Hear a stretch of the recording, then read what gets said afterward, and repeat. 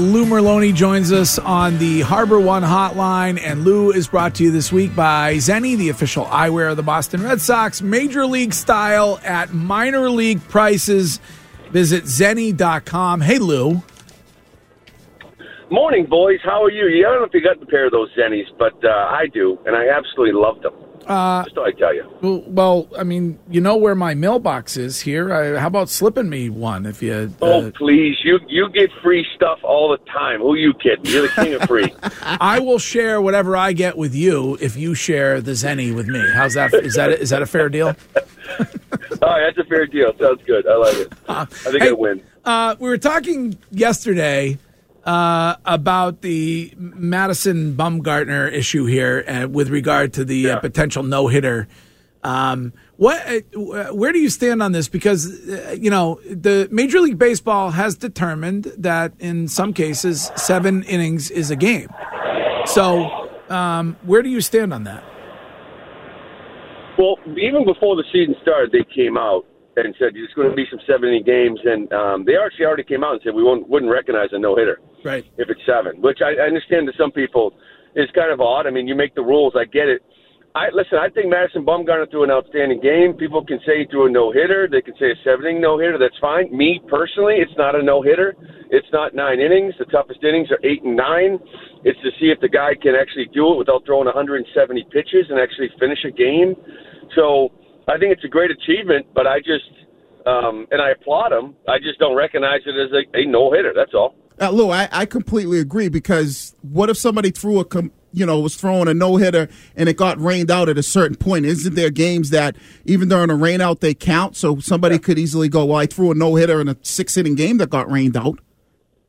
Yeah, I mean, it could actually be 4.5 if the home team's winning. Right. They didn't have to hit in the 5th. And you can get like a CG no-hitter, like for go out there and throwing 5 scoreless, no-hit ball. Now, the argument, I guess, is people say, well, the game ended because of rain, and this one ended because that's what Major League Baseball said. It's supposed to only go 7 innings. But, again, I think it's a great achievement. And if I was him, I'd celebrate. If I was his teammates, his manager, I would be on his side. But, somebody wants to call a no-hitter, that's fine. I just won't. Lou, you continue to be right about this Red Sox team, which when we started talking to you here this season, you were talking about them surprising us. And, you look at Erod the other night, you look at, in general, I think pitching staff has, I guess you could say, outperformed what some thought they would do. Do you expect that continues? Yeah, I do. First off, Erod's a stud. And I know so many people were concerned that he hadn't pitched and he's coming back from COVID, and it's like, dude, whatever. The way I looked at it, he's a 28-year-old with a 27-year-old arm. Like, he saved a year on that arm. And it was just a matter of time, him getting on the mound and getting a little bit of feel back. So, and I think he has. His last 2 outings, I think he's looked outstanding. I mean, he's legitimate. He might not be a top 5, 10 pitcher in the game, but on your staff, he's an ace, and he's a very good number 2 on a championship team. So, now there's some questions, obviously, after that, right? Eovaldi, can he keep it up? Richards, I think, right now is a complete mess. I kind of like Pivetta. He's got a little moxie out there. He's kind of got a little Porcello when he takes the mound, and he makes big pitches, but he's got to throw more strikes. Perez is what he is. But like I said before, I think they have it covered. I think they have a guy like Tanner Houck to come up if Richards struggles for the next 2 or 3 outings. I think they got a kid in Connor Siebold that can come up. I think Whitlock might be able to pitch in this rotation, by July, August, if they need be. I think Sale will be back in this rotation. We'll see what he looks like, but he will. So, yeah, I think they have a chance of kind of their starting pitching to be good enough, keep them in games, give me that 5 innings, 2 runs, 6 innings, 3 runs, and let the offense do their thing. You need to have a sit-down with Richards and explain the Boston fans to him. I'm not sure that he, when it comes to excuses, I'm not sure that he understands the mentality around here. No, I agree. And, to be honest with you, like, his performance is one thing, right? Like, he said 2 okay starts and 2 really bad starts. And I can just sort of sit there and live with it and say, okay, let's see what he looks like in the next 2 or 3. What bothers me more is what he says after a game. Like, that can bury you in this town. And it kind of already has as far as first impressions go, right? Like, people like, dude, are you serious? Like, even after his first start and his last start, you're like, enough. And there's the beauty of it. The beauty is that I get to watch his game tonight up close and personal because I'll be on the call. So I really feel like I'm lucky to be able to watch Garrett Richards throw again. Jesus. Lou, when you look at J.D. Martinez and how he's hitting this year versus last year, and we know kind of how maniacal he is when he comes to hitting and the electronics element of it, do you think that like a lot of his issues last year were because of COVID and a lot of the restrictions versus this year where he's able to kind of, look at himself on the iPad and, see his hitting mechanics and all those things? I think the lack of video hurt him, but the reason why it hurt him is because he wasn't ready to play last year when they restarted it up. Mm-hmm. When the season ended, and he even admitted this in camp on a couple of occasions, that, when the season ended, he didn't know if there was going to be a season, and he didn't feel like he prepared like there would be, which, you could sit there and say, wow, I mean, at least he admits it, but that's awful, right? I mean, like if you're going to play 60 games, you should be professional and get ready for 60 games. I just don't think that he spent like that 2 months down period, whatever you want to call it, maybe 3 months before the season got going again, and really kind of got himself ready. So now he walks into the season. He's not prepared. He doesn't have a normal prep time that he normally would. It's like you having no camp and then all of a sudden just showing up and expecting no football and there's football. Like you lost your base. You lost your foundation. Mm-hmm. And he was lost. And when he was lost, normally he goes to his video to find it, and there was no video. So now he's really in trouble, which is what I think happened last year. Hey, Lou, the outfield, obviously with Franchy and to a lesser extent Renfroe, is in some degree of question going forward. How does Cora handle that, do you think? Well, I think, when you look at those two guys, I look at Renfroe and say, the guy's playing a really good outfield, and it's the swings and misses of the air, there's power, but so both these guys right now are kind of, a mess, but Renfroe's playing good D. So I think they're just sort of buying some time. Minor league season doesn't start till, May 4th? And Cordero, I think, eventually gets set down when Danny Santana is healthy. They signed him at the end of camp. I know they really like him. He can play the outfield, left-handed bat. He can probably lead off against righties, and they'll probably make that move then.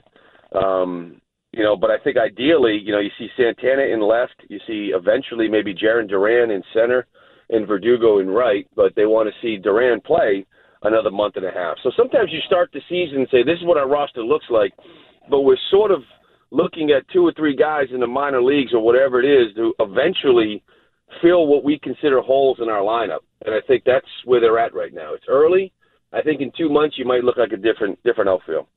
And then how about, did you catch the Padres-Dodgers series over the weekend and Trevor Bauer's comments on Tatis? I know you're an old school guy, but you like the pimping of the home runs. Absolutely. And I wish more pitchers, because it's really a pitcher thing, like would adopt how, listen to what Bauer is saying. Like I know he's a different cat, but it's like this guy doesn't bother him because he's having just as much fun. He's doing the Conor McGregor walk. He's throwing the shield. I mean, the sword in its case when he strikes a guy out, and he's just having fun with it. And if he doesn't mind when a guy hits a home run and does some things and shows him up, then because he's showing up other guys. So I wish other teams, would sort of look at it and say the 2 best teams in baseball, they're having so much fun playing each other. Why can't we? So hopefully it kind of resonates around the league. Lou, I know this is sort of blasphemy to say, but would you put DeGrom anywhere near the Pedro category of the late 90s, early 2000s right now? I would say he's approaching it. Yeah. I mean, I know it's kind of crazy, but he's got to still do more. But, I mean, he's kind of the closest thing we've seen to it. I still would put what Pedro did above it because, I mean, his ERA was probably, 3 points, 4 points lower than the average. Right. You got to think about the time and the numbers he was putting up are ridiculous. So DeGrom's putting up similar numbers. But this year in particular, this thing could be historic. He's out of control, but he's approaching it, probably the closest thing. Right.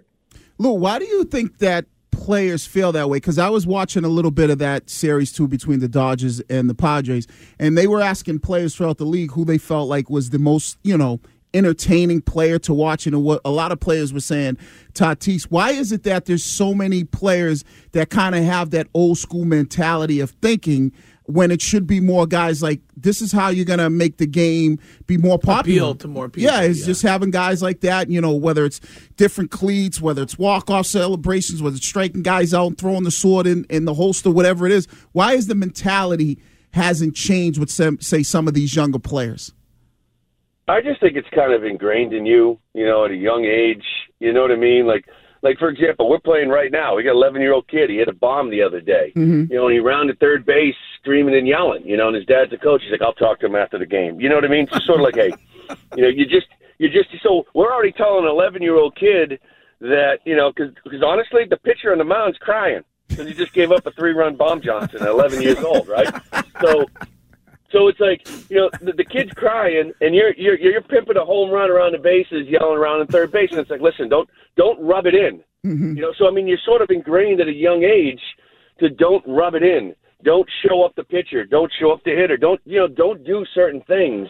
I think when you get to that level, though, because I honestly, I've always felt like in the playoffs for years now, it's been like hands off, like do whatever the hell you want, right? Let the kids play, as they say. Yeah. But in the regular season, it turns into don't let the kids play. So I don't understand it, but I just think it's like an attitude, a generational thing that I think in a few years, the younger players, maybe we see more of it. Hopefully. I say celebrate it. I mean, many of us peaked in Little League, and honestly, you should take every opportunity that you get to celebrate. You should celebrate in life.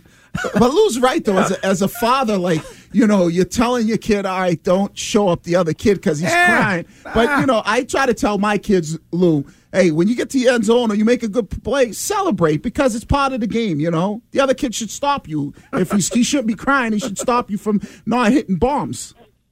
No, listen, I absolutely, I hear you. And the kid's hit 2 more bombs. He's a stud since then. But, if your kid scored a touchdown in the last 5 yards, turned around and started waving to the defender, chasing him down, would you be like, hey, get in the end zone and then celebrate? Right. But you know what I mean? So it's just, I don't know. It's just, I think it's something that's kind of like taught early on. Right. But, yeah.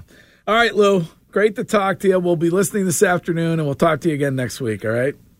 All right, boys. Have a good day. All right. Later. There he is, Lou Merloni.